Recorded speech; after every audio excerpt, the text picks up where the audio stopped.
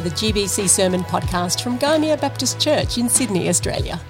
This message from our Sunday church service is part of the resources we provide as we seek to see lives changed by Jesus. You could also listen to our Big Three podcast, a conversation that unpacks three big questions raised from sermons like this one. You can find more information about Gymea Baptist Church, as well as discipleship resources and an opportunity to join us in person or online on our website, gymeabaptist.org.au. Good evening. I'm reading from Ephesians 1 verses 11 to 14, and I'm reading from the NIV version. In him we were also chosen, having been predestined according to the plan of him who works out everything in community with the purposes of his will, in order that we, who were the first to put our hope in Christ, might be for the praise of his glory. And you also were included in Christ when you heard the message of truth, the gospel of your salvation. When you believed, you were marked in him with a seal, the promised Holy Spirit, who is a deposit guaranteeing our inheritance until the redemption of those who are God's possession to the praise of his glory. Thank you, Susan, and good evening. Just before I begin, I would also like to acknowledge the Gweagal people of the Darawal Nation as the traditional custodians of the land in which we currently worship, and to pay my respects to elders past, present, and emerging.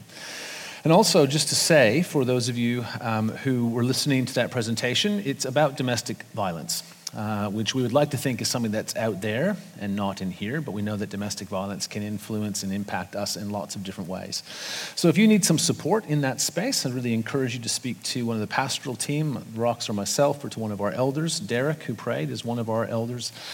You can also contact Hopefield, or also you can call the domestic violence hotline, which is 1-800-RESPECT. If that's something that's helpful and useful for you as we continue to deal with that scourge in our community. It is week 3 in our May Mission Month, which means we're also, as it turns out, into week 3 of our series about the Holy Spirit. A series that we have been engaged in to try to do 3 different things over the course of this month as kind of a starting point for us to explore and better understand the work and ministry of the Holy Spirit, in order that we, as believers, might be a little bit more intentional in our relationship with the Holy Spirit, in order, ultimately, that we might be able to more easily recognize the voice and movement of the Holy Spirit in our lives as individuals and as a community of faith. And this is not just important because we're a Christian church that believes in the triune God, Father, Son, and Holy Spirit, but also because the interest in and the importance of being able to recognize the voice of the Spirit was something that came out of our corporate discernment process last year as a community of faith, and kind of is derived out of our purpose, where we believe that God the Father invites us to be involved in what he's doing in restoring the world in Christ Jesus through the enabling presence of the Holy Spirit. And so over the last couple of weeks, we've been exploring a little bit about what the Holy Spirit does or how the Holy Spirit's work is described in Scripture. And we want to continue that today. And I hope what has become clear over these first couple of weeks, and will become clearer tonight, is that if there's one place where the Holy Spirit is to be found, if you wanted to go looking for a place where the Holy Spirit would certainly be, the Holy Spirit will certainly be where God is doing something. Because the Holy Spirit's involvement in Scripture in particular, and I think it bears out in the life of the church, is to be involved in the things that God is doing. Whether that be in the act of revelation, through a prophetic word or a prophetic oracle, or through the interpretation of a vision or a dream, or whether it be through the enabling presence in an individual's life to do the work of God. In the Old Testament, that might be to win a victory and save the people from some foreign nation. Or it might be to come upon someone like Moses or David to lead and guide the people into greater faithfulness as the people of God, as they seek to live out what that all means.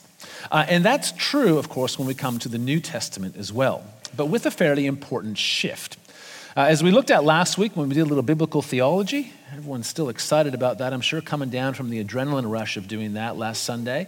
Looking at how the theme of the Holy Spirit is introduced to us over the course of Scripture and paying attention to the narrative. When we looked at that, one of the things that becomes quite clear is that the Holy Spirit's work was, shall I say, confined to individuals. Now, it might have been for a brief period of time, like a victory, or it might have been a long period of time, such as like we find with Moses, who seems to have been given the Spirit of God to lead the people throughout his time leading the people. But Moses himself, in Numbers 11, kind of looks forward with expectation to the day when the Holy Spirit might be given to all of God's people. And in the New Testament, that is what happens.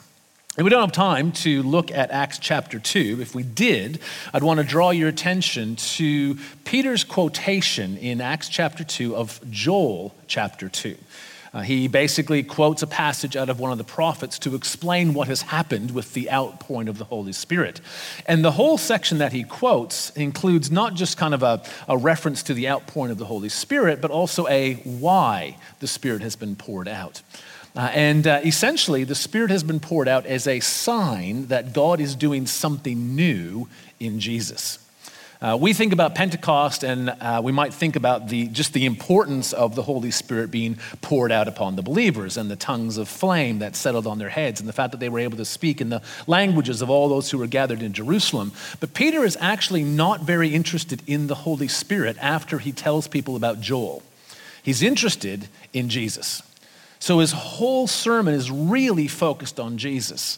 The outpouring of the Holy Spirit is a sign that God is doing something new in Jesus.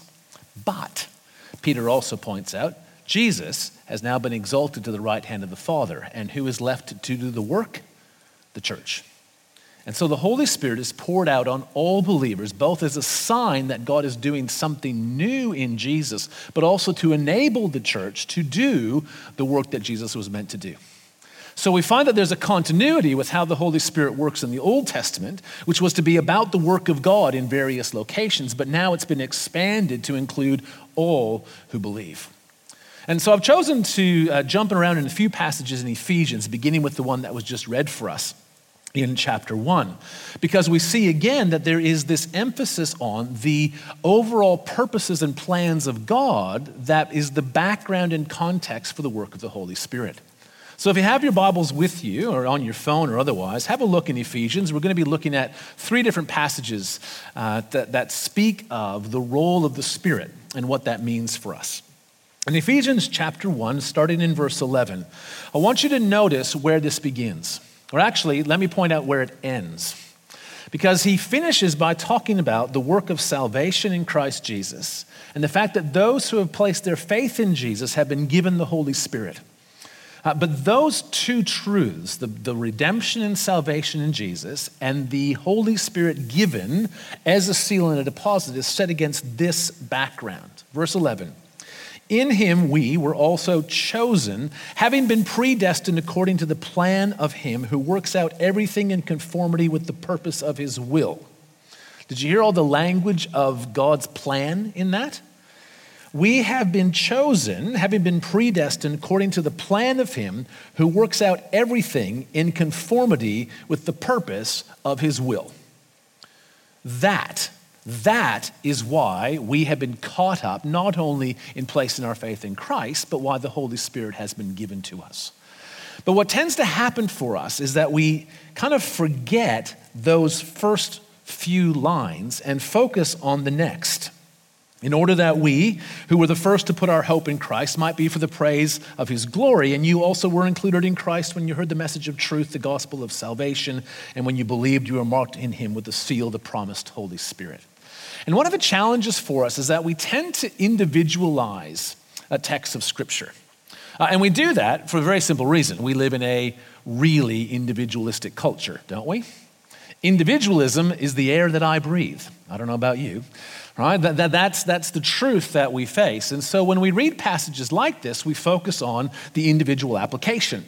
We focus on the application about being a believer in Jesus and the salvation that we have. And that's certainly true. And we might think about the importance of having the Holy Spirit given to us as a sign and a seal of that which is to come. That's certainly true. But if we focus too much on the individual application and we forget the bigger context, we can actually end up with a diminished work, as if God's only purpose was to save you, shine you all up, polish you up, and put them on his shelf as a bit of a trophy. Look at this person. how virtuous and righteous and good they have become. Isn't that wonderful? God's plan and purpose is not to have a bunch of shiny people, at least not entirely. God's plans and purpose, to renew and restore all things in Christ Jesus. That's what he's on about. Along the way, there will become some shiny, holy, virtuous, righteous, good people. But that's not his final outcome. And it's really important that we recognize just how significant the purpose of God is.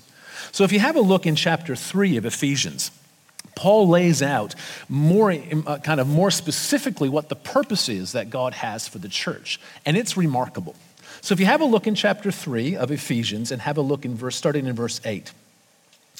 Paul is speaking about his own ministry, and he's been speaking previously about just how amazing it is that God has decided not just to save the Jewish people, but also to save Gentiles. In other words, to save everyone. Because there were only two groups of people from a Jewish perspective. There were Jews like us, and there was everybody else who were the Gentiles. And God is now going to save everybody. But listen to how Paul describes the purpose of God.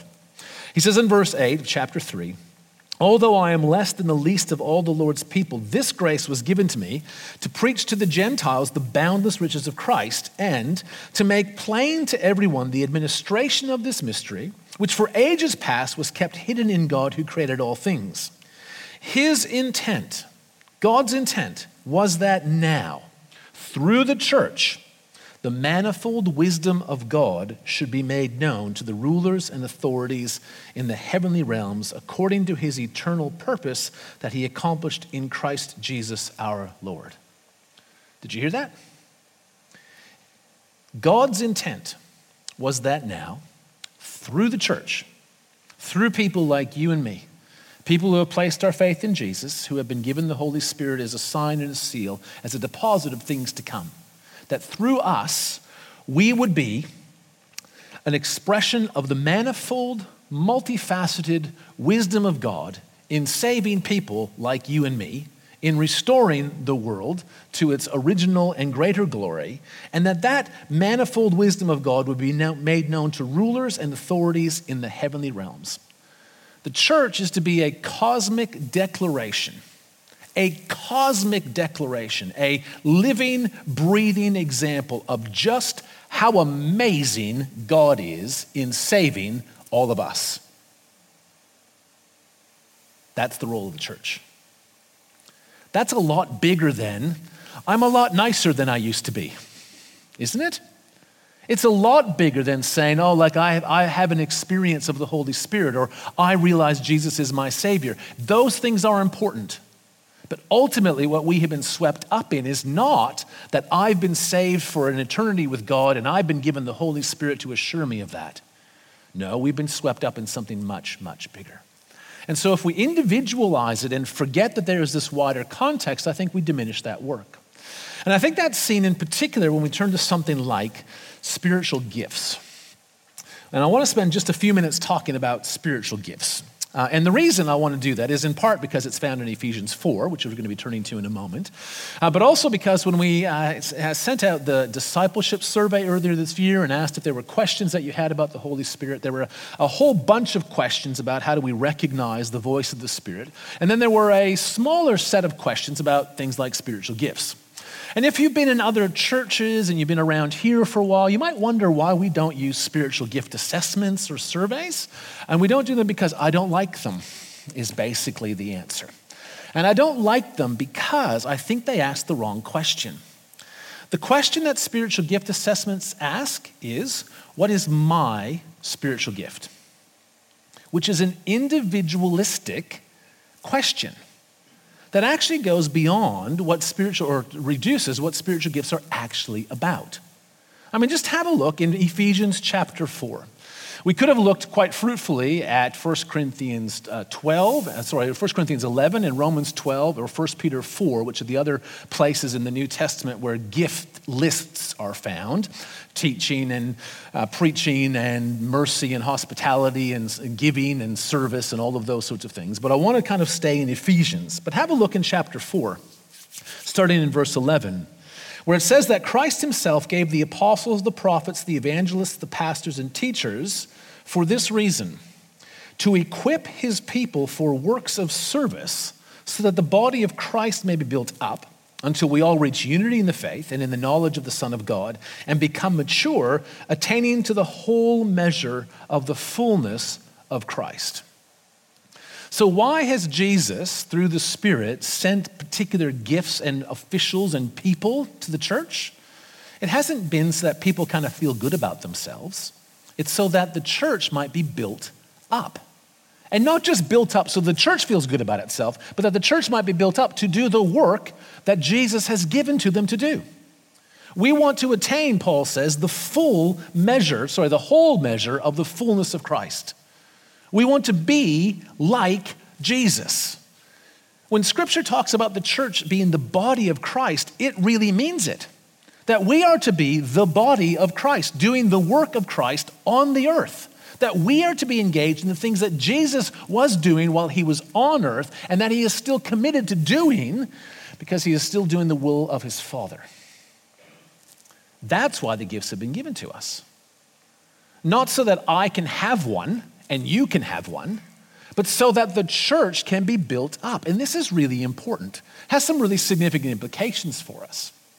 I think, first of all, what it reminds us of is that, well, kind of what we know about spiritual gifts. That it's less about what my gift is and more about what the Holy Spirit wants to do. I mean, think about it this way. Let's say for the moment that I do have the gift of teaching. Who receives the gift of teaching if I have the gift of teaching? It's not me, is it? It's the people who are taught, right? If no one learns anything, you'd have to wonder if I have the gift of teaching, right? Likewise, hospitality. Who receives the gift of hospitality? Well, not me. The people that I open my home to, or that I welcome, or that I find space for in my life. The gifts are actually not mine in the first place. You can do the same things with the gifts of mercy or gifts of generosity. It's about the people who receive those gifts. You are, at best, a conduit. How does the Holy Spirit want to use me to build up the church so that the church can do the work of God? Which also means that I don't have to ask what's my spiritual gift, because ultimately it's up to the Spirit and how he's going to use me. And if we are going to be like in the fullness of Christ, how many spiritual gifts did Jesus have? I'm guessing all of them, right? I don't think there's any part of the Gospels where he filled in a spiritual gifts assessment to find out, but I'm pretty sure he had all of them. Why? Because he was the Spirit-filled man who was always only focused on doing the will of God. And so he was equipped for the work of God in every and any situation. If we are to be like Jesus, how are we any different? It also means that when we begin to consider where a spiritual gift is being found, we need to look for outcomes, not experiences. This is one of the things I don't like about the spiritual gift assessments. They ask about your experience. What are the things that you have done in the past? And therefore that leads you to your spiritual gift. Since when does my experience have anything to do with what the Spirit is doing? If there is a gift of teaching here tonight, if the Holy Spirit is going to use me in the gift of teaching, the outcome is not going to be that I taught.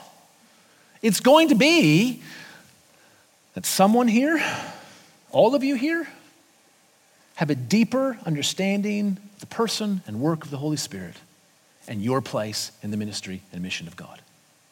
And if that happens, that is not because of me, but because of the Holy Spirit at work in you. Conduit. Takes all the pressure off. The Holy Spirit gives a gift to you through me. Beautiful. Which also then I think shapes, again, how we refer or how we kind of are more intentional in our relationship with the Holy Spirit. So you know that over the first couple of weeks, one of the things that I've been encouraging you to do is to be a little bit more intentional in how you pray to the Holy Spirit. If the Holy Spirit is always in the midst of what God is doing, right? If when God is grounding his work, when it's happening on earth, if there's a place where the Spirit's going to be, it's there. Well, when you're engaged in the work of God, you should be asking the Holy Spirit to be at work. Now, as I said a couple of weeks ago, you can't really get it wrong, right? You pray to the Father, you pray to the Son, you pray to the Holy Spirit, like they're all in on it, right? But to be just a little bit more intentional. Before you're doing youth, before you're serving in kids ministry, before you're being involved in leading worship, or whatever it might be that you do, to just pause for a moment and in an intentional moment say, Holy Spirit, I know that you are about revealing Jesus to people. Reveal Jesus to the people I'm talking to tonight. Totally appropriate. Well, here we have a few other places where we could be intentional about our language. Imagine how different our life groups or our ministries or our church services would be if before we came into the service, before we entered into the living room, that we stopped for a moment and prayed, Holy Spirit, how do you want to use me today to build up those around me? I just want to be a willing, cooperative participant.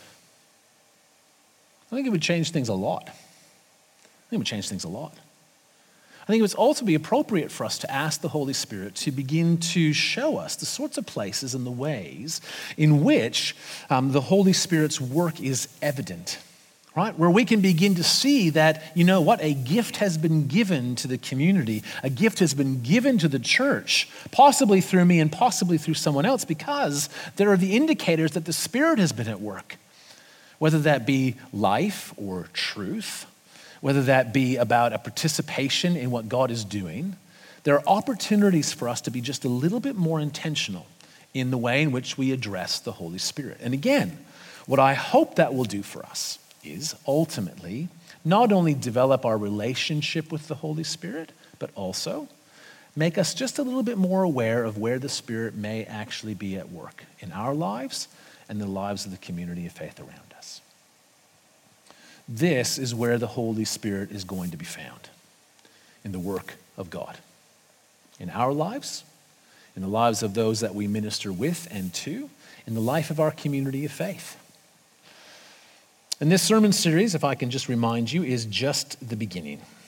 I don't believe that this is the end-all and be-all, that in these next 4 weeks we will have sorted everything out about the Holy Spirit, but as a starting point, I am pretty encouraged by it. An opportunity for us to deepen our understanding, to deepen our intentionality and relationship in order that we might be just a little bit more prepared to hear the voice of the Spirit, to take up the invitation of God the Father to participate in what He's doing, restoring everything in Christ Jesus. And that's also why we don't do spiritual gift assessments. So if you really like surveys, I can do other surveys for you, but not that one. I'm going to invite the team up, the duo up. Lex was greeted by his daughter telling him that he's doing great singing afterwards, which I would agree with, but it's very cute. And they're going to lead us in a closing song of worship. But before they do, would you allow me to lead us in prayer? Holy Spirit, we thank you that you are at work where God is at work, and that you have been sent to reveal, to inspire, to empower, and enable us in the ongoing work of Jesus to complete the will of the Father. That we, the church, might be a cosmic declaration, that we might be a living, breathing example of what it looks like to live in relationship with you and a bit of a glimpse into the future. And I ask, Holy Spirit, that you would be continually at work in our lives. And that as we seek to be just a little bit more intentional in our relationship with you, that we might become a little bit more accustomed to your voice, a little bit more accustomed to how you are at work in our lives and in the life of our community of faith. And that we might continue to see your hand at work as we seek to do the will of our Father. We ask these things in the name of the Father and the Son and the Holy Spirit. Amen.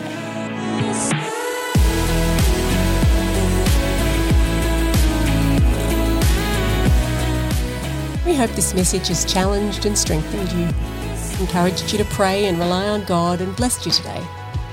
If you'd like to get to know some of our church community, you can listen to the We Are the Church podcast, an open conversation with real people who call GBC home, as they share stories of God at work in their lives and how their lives are being changed by Jesus.